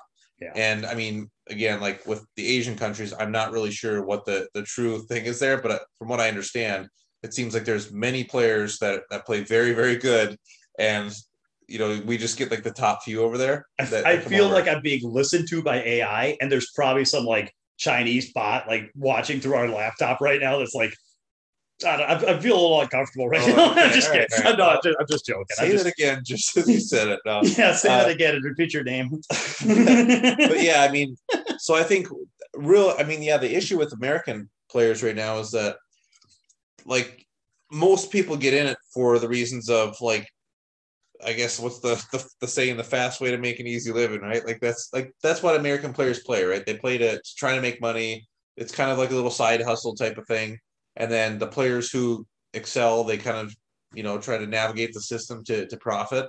But there's really no structure. Like once you get out of the junior level, you don't really have like, I mean, the landscape of like the semi-pro to pro level in the past like 10 years as I've seen it, has been like a crazy change. I mean, it doesn't even make sense. Like 1 year, that if you go to the both Turning Stones and the Seminole events, then that's what's going to dictate who gets on the Mosconi team. And then the next year, it's like the Seminole events are gone, and there's like 3 events, and then there's a BCA event. I mean, it's just there's no structure, there's no planning behind. I mean, for any player there, right? So it's not a shocker why nobody can really put it together, because unless you're the top 5 guys, like because you're just able to kind of make it in all the. I was going to say, I think the road now is that you want to become the number 1 snooker player and then play your first 9-ball tournament. And then that's the path.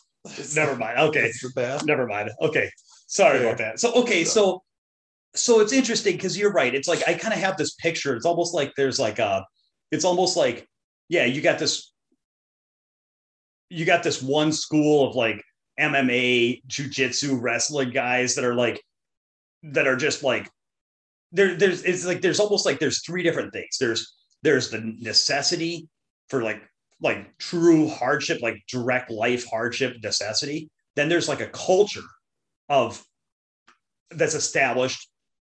Like, what do we do in our culture? And then the third thing is like the desire to just like want it. And I feel like the Philippines, it's like the MMA guys that are like the wrestlers where they're like there's like hundreds and hundreds of guys in these gyms that are all fighting day after day after day and just killing each other to try to make it out of their gym and make it on the big scene and get their winning ticket. So you got like these people wrestling for their lives. In Europe, I feel like a lot of these places, they have like a culture that they've created of training, which is like they push each other, because that if you practiced on your own, you can only practice so hard and so long.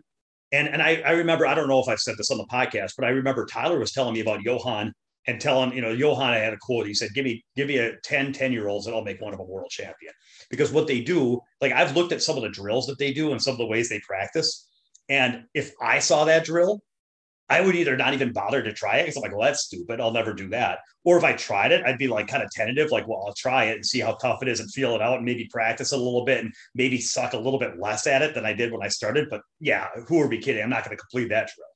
Whereas in some of these places, they're like, they lock a group of 10-year-olds in the room where they're like, someone's going to complete this drill. Who's going to be? Which one of you is going to be the world champion?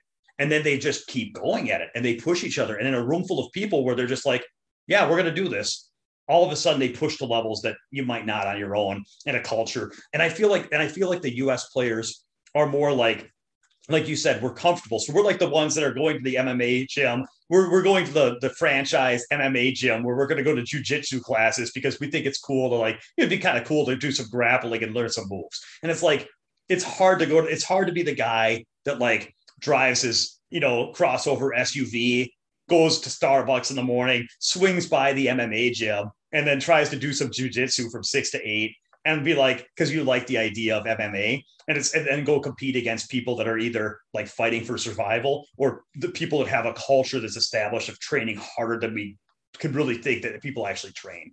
That's something like that. Yeah. I mean, and I'm not by any means saying that I have even a decent idea of a solution for how this to be fixed. Because yeah, go ahead. But to me, the structure does have a lot to do with just why.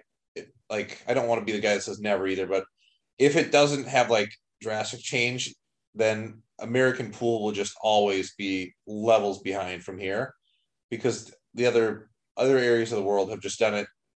It's either that they've just done it so much better or they just have like such a high volume of people that are all trying to be good that, the amount that come to the top and be those world-class players just overcome the 22 Americans for the 5-year period that are trying, and 2 of them play pretty good. Not to disrespect, but no, you're right on. And then it self-perpetuates because then in the Philippines, if you've got 50 guys that all play like Sky plays or something, or maybe that's too high of a bar. I don't mean to disrespect Sky, but you know what I mean. If you have 50 guys that are all like world-class players.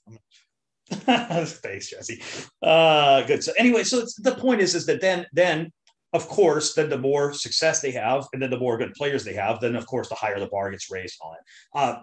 And what I was going to say though is I don't even know if we want to fix it because if the cost of quote unquote fixing US pool was creating conditions where hundreds and hundreds of kids felt that their life was so miserable that the only possible happiness or escape that they could ever achieve was to literally do something that's like involves sacrificing everything else in their life and just going all in on pool. And like if you had to create a desert planet, if you will, with sandworms and sandstorms that go up to 800 kilometers per hour or whatever it is, it's like, it eats through metal, Jesse, is what I'm trying to say. Do you want your kids growing up in sandstorms? No, of course. But I guess what I was going to add to that is, so I've never been over to Europe. I've never played the Euro Tour events, but that's a structured thing, right? And it's not that Americans can't go over there and play because clearly they do, but it's essentially small enough and out of reach enough where Americans really aren't there. They're not really.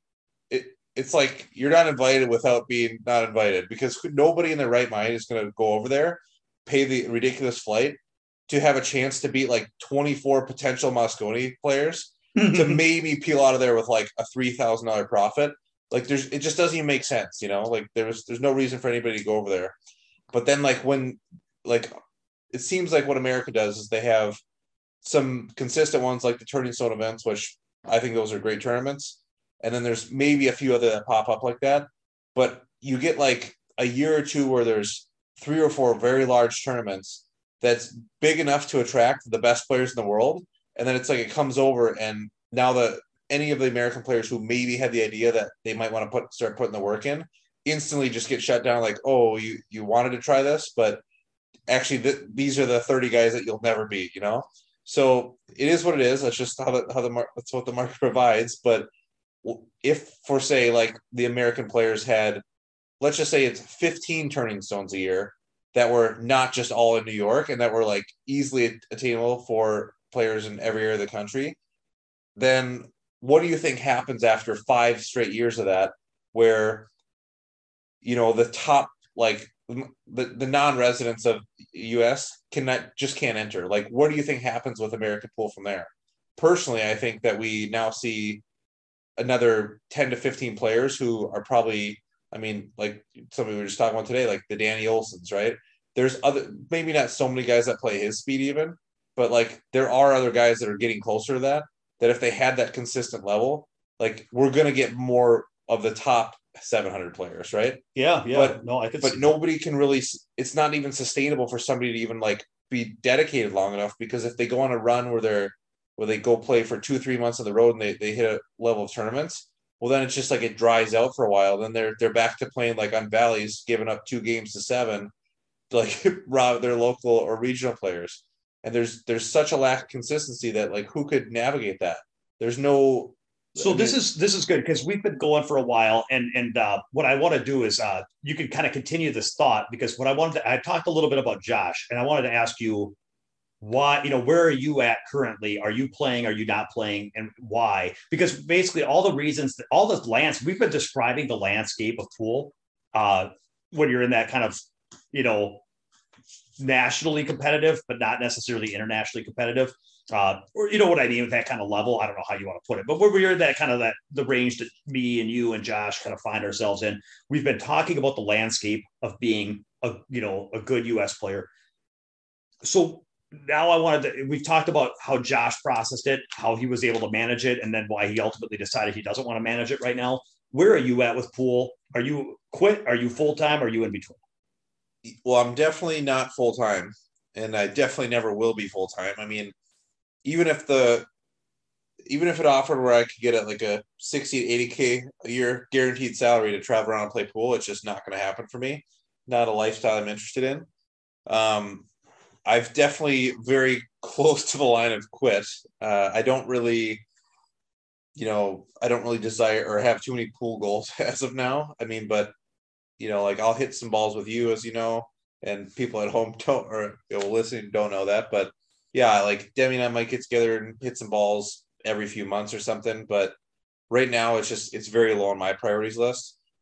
But at the same time, I mean, who knows, like I know that you're going to Derby this year. It's possible I make an attendance and just fire at that for a handful of days. And then I might not pick up my cues for 6 months. Like it's not really a priority for me. But yeah, for me, I mean, a lot of the reason why I don't play even part-time is just because the inconsistency of like what's going on, it's like, so the questions. Okay, I'm sorry. No. You're making a point about inconsistency. Yeah, like for me, it's just like I want to have some sort of way to plan. I mean, if I knew that I could, go to. I mean, yes, I'm well aware that I can still sign up for tournaments like Turning Stone, and that's cool. But for me, I do want to look at the financial reason too, and the idea of spending that money to go out to play a tournament that most likely at best I'll like break even or be within a few $100s. That just doesn't mean enough to me to want to go play, even if I could go and beat a couple of top players. So this is really a good point. So when it comes to pool, there's different reasons to play. One is financial gain, one is social gain, and one is some kind of intrinsic joy that you get out of breaking through and playing different levels. What I think and I'm trying not to put words in your mouth, so correct me if I'm wrong. I think that in the beginning, there's like like as a teenager, I know that I had some like social incentives to like, I wanted to be the player. And then when I started winning money, when you're a teenager and you win money, it's like, oh, I'm winning. It's like you said, you win a couple $1,000 playing pool. You're compared to the minimum wage job you're working. It's like, well, this seems pretty interesting. And look at up here. And when you're a teenager that's better at this game than anybody else that and everybody's like applauding and watching your matches and paying you money, it's like, this is kind of cool.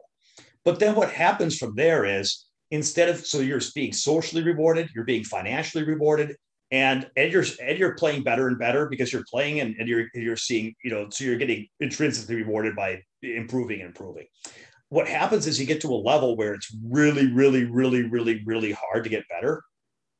You're at the level where you're not making any money. There's no financial payoff because locally everything's handicapped and no pros and blah, blah, blah. It was funny. We were having dinner and I was talking to Jesse. We should have a podcast on the pros and cons of handicap tournaments.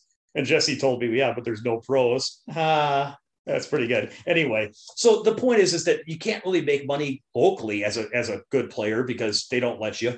And so then, and you can't make money nationally and you can't make money internationally because you're not good enough. So that it's like there's no financial incentive. And then there's no social incentive because I don't think anything's going to change in your life, whether, it's like you're not gonna like, it's not going to do anything socially. So then it's all about intrinsic value. So then the question that I know everybody wants to know the answer to, which is, but don't you just want to see if you can do it or how much better you can get because you've come so far? Because everybody would like, it's like, man, if I could play that good, I would just want to see what I could do. Like, that's the question everybody wants to know. So why don't you answer that one? I know that everyone wants to know that one. Sure. So I'll avoid throwing your laptop against the wall. So, yeah, that's obviously a question that I've been asked many, many times by people who maybe don't fully understand how pool works, and or they think they do, but they just haven't been in that.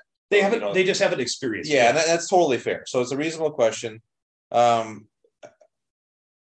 it's like when you experience going out and playing, and you kind of achieve the sort of goals you never really knew you had, then at some point you just lose your drive. Like, because for me, I mean, I'm kind of a planner. I like to analyze like what I'm doing and see if it's really going to be good for me long term. And I mean, I've got a little bit wiser to that over the years, I guess. But I just don't see any avenue or any like series of results that could happen with me going out to play pool that would make my life happier, even or financially better, or in any way better by doing that. So that's where I just kind of landed on. I've made peace with the idea that pool for me is just something that I'm exceptionally good at without really putting much more time into it at this point.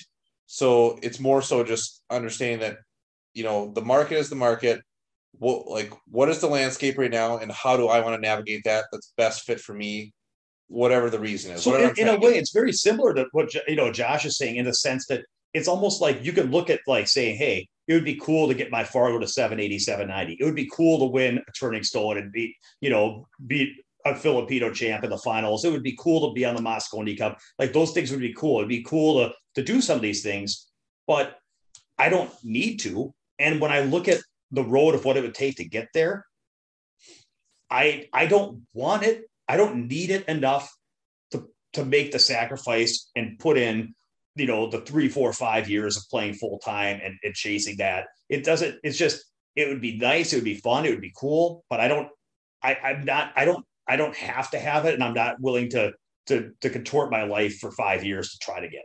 Yeah, exactly. Cause I mean, for me, the only thing that would be like exciting for me at this point in that level of pool would be to experience being on the Mosconi team just once. Like, of course, everybody wants that. I mean, I feel like I play a level of game with, in the American players where if I was to apply myself and focus on traveling for a year and a half, even if it was, part-time, but if I was playing like full-time at home, kind of when I wasn't running a business, then I mean, I might be in contention to have a shot there. But like, aside from that, like even the idea of winning a good sized pro tournament and, getting a $30,000 or $40,000 score, like that just doesn't really like speak to me. I just don't see that would improve my life in any way. I mean, I've beat enough of the top players where I understand where my game, sits at the end of the day. I'm not going to get this false sense of delusion that all of a sudden I can be the next best player. And I don't really need, I don't like you said, like when you kind of come up in that younger age and you're in your teenager, everybody's like putting you up on this pedestal, like the next big thing. Like, I've experienced being in the spotlight enough to know that that's not like a fulfilling thing. I mean, some people might have that, but just not for me. Like, it's just not who I am. So yeah. And I kind of come back to thinking about it. Like, I for anybody that asked that question, about, why wouldn't you want to do it? It's like, I think that I've said this before, and it's just something I'm repeating because it's new enough to me, this idea that I'm still finding it. I'm still playing with this idea, but I've really come to the idea, Jesse, that exceptional achievement is like applause worthy to a point.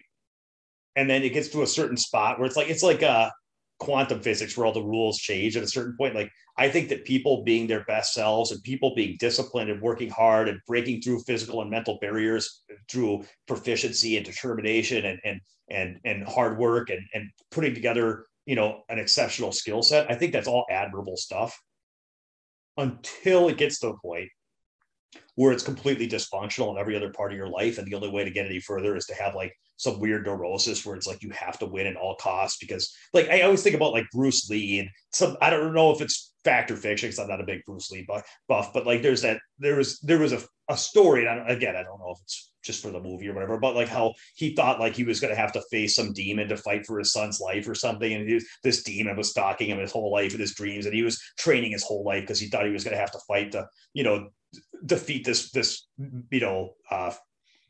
some match, some face off that was going to be coming at some point. He was training all his life to prepare for this one moment. That might have just been in the movie, but anyway, the point is that without like at that point, I don't even think it's like the gym. I think I mentioned this before, like the gymnasts that train like these 8-year-old girls and 9-year-old girls that are training hours and hours and hours and can't eat and can't like because they're going to be in the Olympics or something. It's like you look at that, it's like it's not even. It's like at some point it's hard to even applaud because it's like ugh, that's not even, you know what I mean? And so for me, I look at like exceptional ability. Like I said, it's not an ability contest. It's a pool store. And so when you see people go into a pool store and take a reasonable budget and do something exceptional with it, I think that's applause worthy. But when you see people spend money that they could be spending on a normal life and on a fulfilled life and different things, I'm not saying that if somebody wants to spend all their resource on pool and be elite at the game, I'm not going to say they shouldn't, but I would actually look at that and say, man, in a dream world, I wish that nobody would go through that kind of childhood where they felt like that was a good investment. You know what I mean? So it's hard for me to even like applaud. Like I don't even know if I want to see people get elite because it's just I'm confused about it all. Yeah. I mean, I guess I have like a slightly, or if you're talking about specifically with pool, if you wish that they would have that thought process, then I would I mean my slight disagreement there would be, like I've also had a lot of good things come from pool. I mean, I'm obviously met Josh through pool, which then led to, me getting into a business, which has made my life very comfortable at this point. So it would be hard for me to like say that getting like super hulked out at a game and wanting to chase that dream can't lead to good things. I think it's definitely a dangerous mindset if the person with that mindset is like truly delusional and being backed up by tons of people around them telling them that that their potential is far greater than it maybe ever really is. And I know that's a fine line too, but because I know that I've seen that with some players, like not from around here, but like that I know that are like kind of traveling professionals, and I see how their like fan base reacts to them, and I understand why maybe they have that sort of false sense of. It's almost like in the boxing ring where the guy's just getting punched and punched and punched, and he's like getting up, and it's like the third round, and he's getting knocked over. The fourth round, he's getting punched, and normally like the guy in his corner is like, stay down, but now instead everybody's in the corner is like, you got him, man, you got him, get back up. I think it's your time. Yeah, as there's not a drop of blood or straight up. Yeah. I mean, it's kind of something like that. I mean, it's good to like. Have a good support system, obviously, for chasing your dreams and whatever, but you also have to have like the right amount of people in your life that are gonna set you straight too. So if you have good friends, I mean, that's probably what that's for. But I'll let you kind of. Yeah. So then I'll conclude with me because I won't, you guys have heard me enough to know, I don't know why I still play other than I don't play for social payoffs. I don't play for financial payoffs. I just love the game. I have a certain amount of time and energy to put in, and I just enjoy spending it on pool. I just enjoy it. And so I don't need to get anything out of it other than just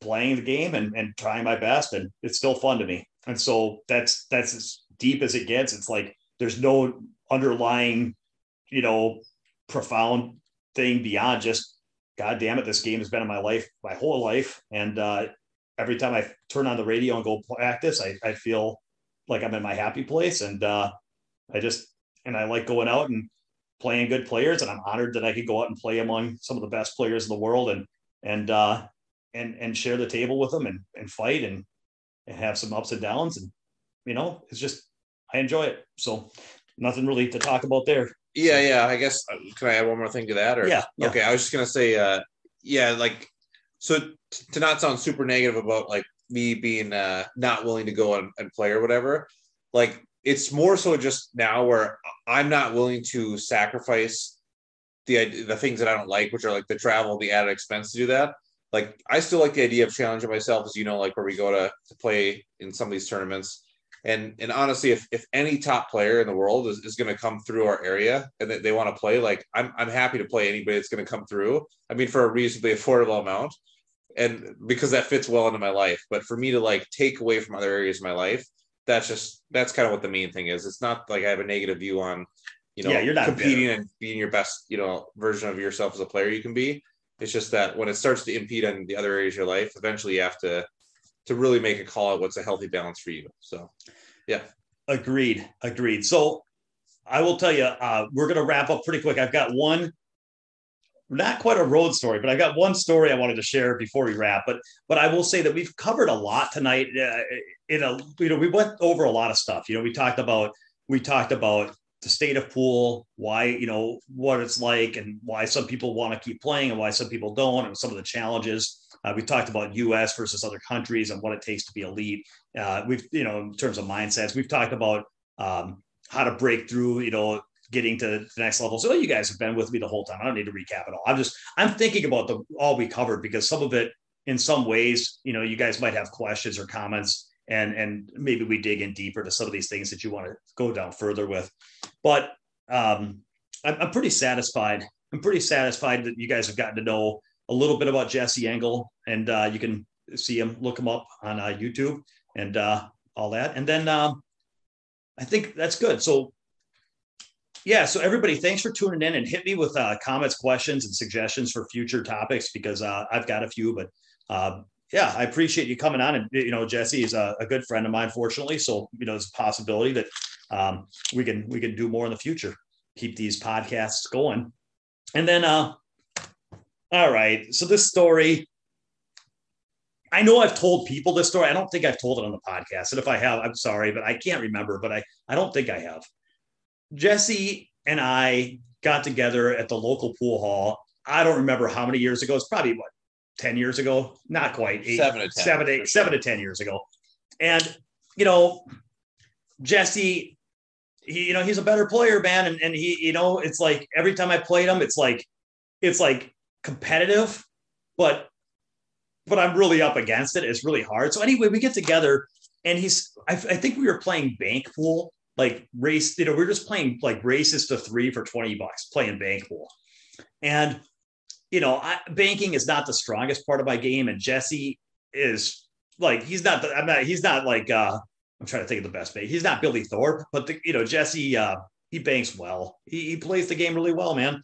So anyway, we're playing banks, and it's like, he's not beating me like 3-0, 3-0, 3-0, 5-0, 5-0, but like that would actually be easier to stomach in some way, because you'd be like, well, the guy just died. But it's like, he just gets it done a lot, where it's like, he'll be beating me, 3-2 at the set counter, the game counter. He'll be beating me 5-3 at the bank counter. It just seems like it's just one of those situations where it's like everything I do is almost good enough, but not, and it's just kind of fatiguing. So anyway, he beats me a couple sets of banks.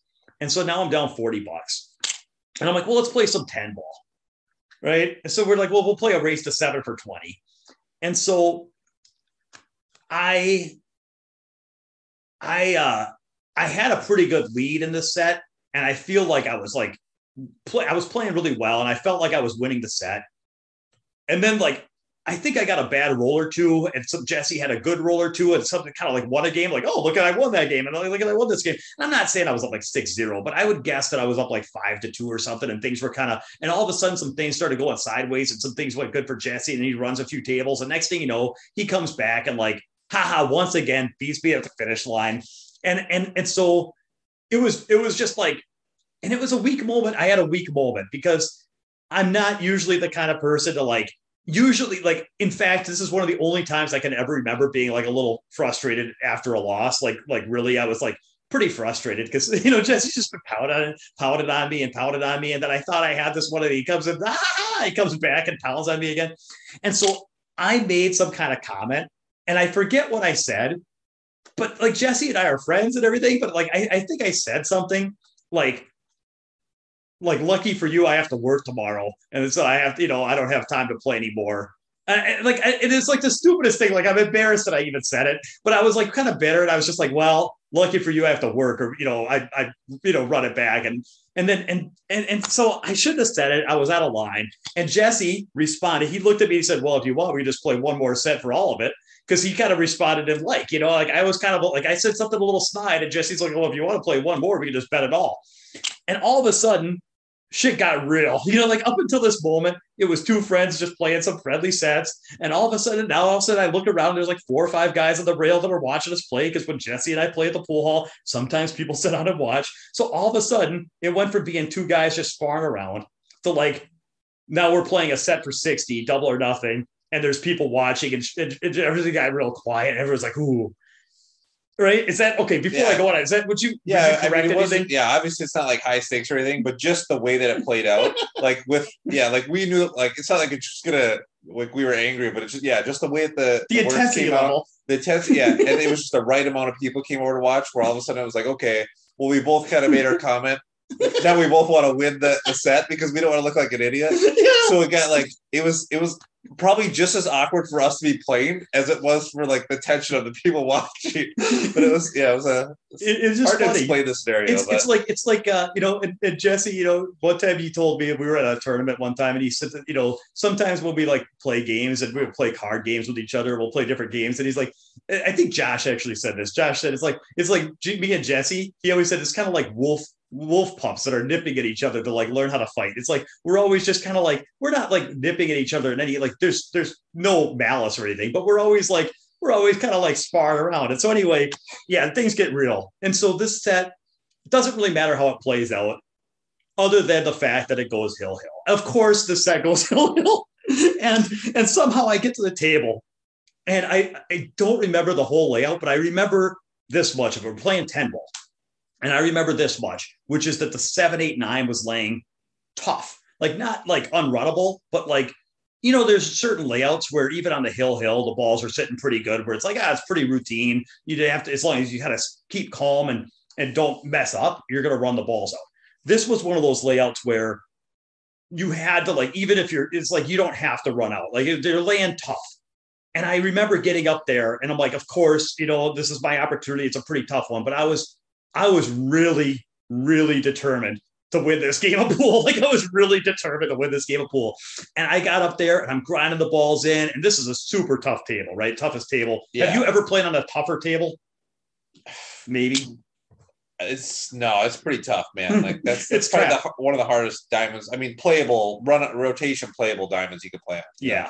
Yeah. So anyway, it's a tough rack and I'm panting and I'm gasping. And I have like this hard 7, 8, 9. And I'm telling you, I made the 7 and I made the 8. And now I got to put the 9 down. And the 10 ball is sitting like 1.5 foot out from the side pocket where you just shoot in the side. And I get down, I'm looking at the 9. If I make this 9, the 10 ball is like 1.5 foot out in front of the side. I just, it's a gimme shot on the 10. And I get down and I drill the 9 and I draw out of the rail. And I bounce off and I've got a pretty, like a gimme shot on the 10.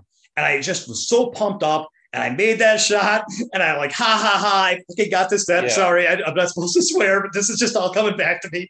And I stopped, and then I realized Jesse hadn't conceded the 10 ball, and just kind of kind of carrying on this. I'm really not proud of this moment, but I was just feeling like that little victory surge and that little bit like kind of some what do you call it when you're vindicated? And I kind of was just like a little bit like gotcha. And I looked over at Jesse, and I'm like, are you going to make me shoot this? And Jesse's like, yeah. And so I was like, kind of like doing my like proud stare, like looking around like I just proven something. So I got down and shot the 10 ball. And all of a sudden I got down and I was like totally unprepared to shoot this 10 ball. And I shot it into the point of the side. And then it like it hit the other point of the side, and then it like hung, and then it fell in. And everybody on the rail was just, it was like this collective gasp from the rail where it was like, and I stared at this thing, and it hung, and then it toppled. And I took a deep sigh of relief, and I just stared at it, and it was super quiet. And I looked over at everybody, and I looked over at Jesse, and I just said, you know, Jesse, I think that if that 10 ball hadn't have fallen in, that might have ended our friendship. Yeah, it was pretty funny, man. That was the most dramatic break-even session I've ever had in my entire life. Yeah, that was the most dramatic $20 break-even I've ever had. Yeah. I mean, I don't even know if it would have been like, I don't know. I mean, either way, but I don't know if it would have been worth $120 just to like go through that. I know. Now you're gonna tell me you dumped me. No, it was just a funny. It was just a funny ending to the story, man. Like, it was like it was scripted, man, for sure. But it's funny, man. But no, that's you know what though. It's the only time I can remember that happening. Every other time we've played or I've played, it's just funny how pool happens, man. It's a funny game. So, but that was the younger me. I've grown up since then. So, well, listen, Jesse, thanks. You good? Yeah. Thanks for having me on. And I guess if you want to bring me on for something different down the road, I'm probably happy to do that as long as all right, so guys, too annoyed, but in the comments, thumbs up or thumbs down. Is it okay if I invite Jesse on again? Because Josh is no more. So my choices are either to not do the podcast or I mean, Josh has got big shoes to fill, but we're trying to provide the best Cue It Up network content we can. So give us comments, and we'll catch you next episode. Take care.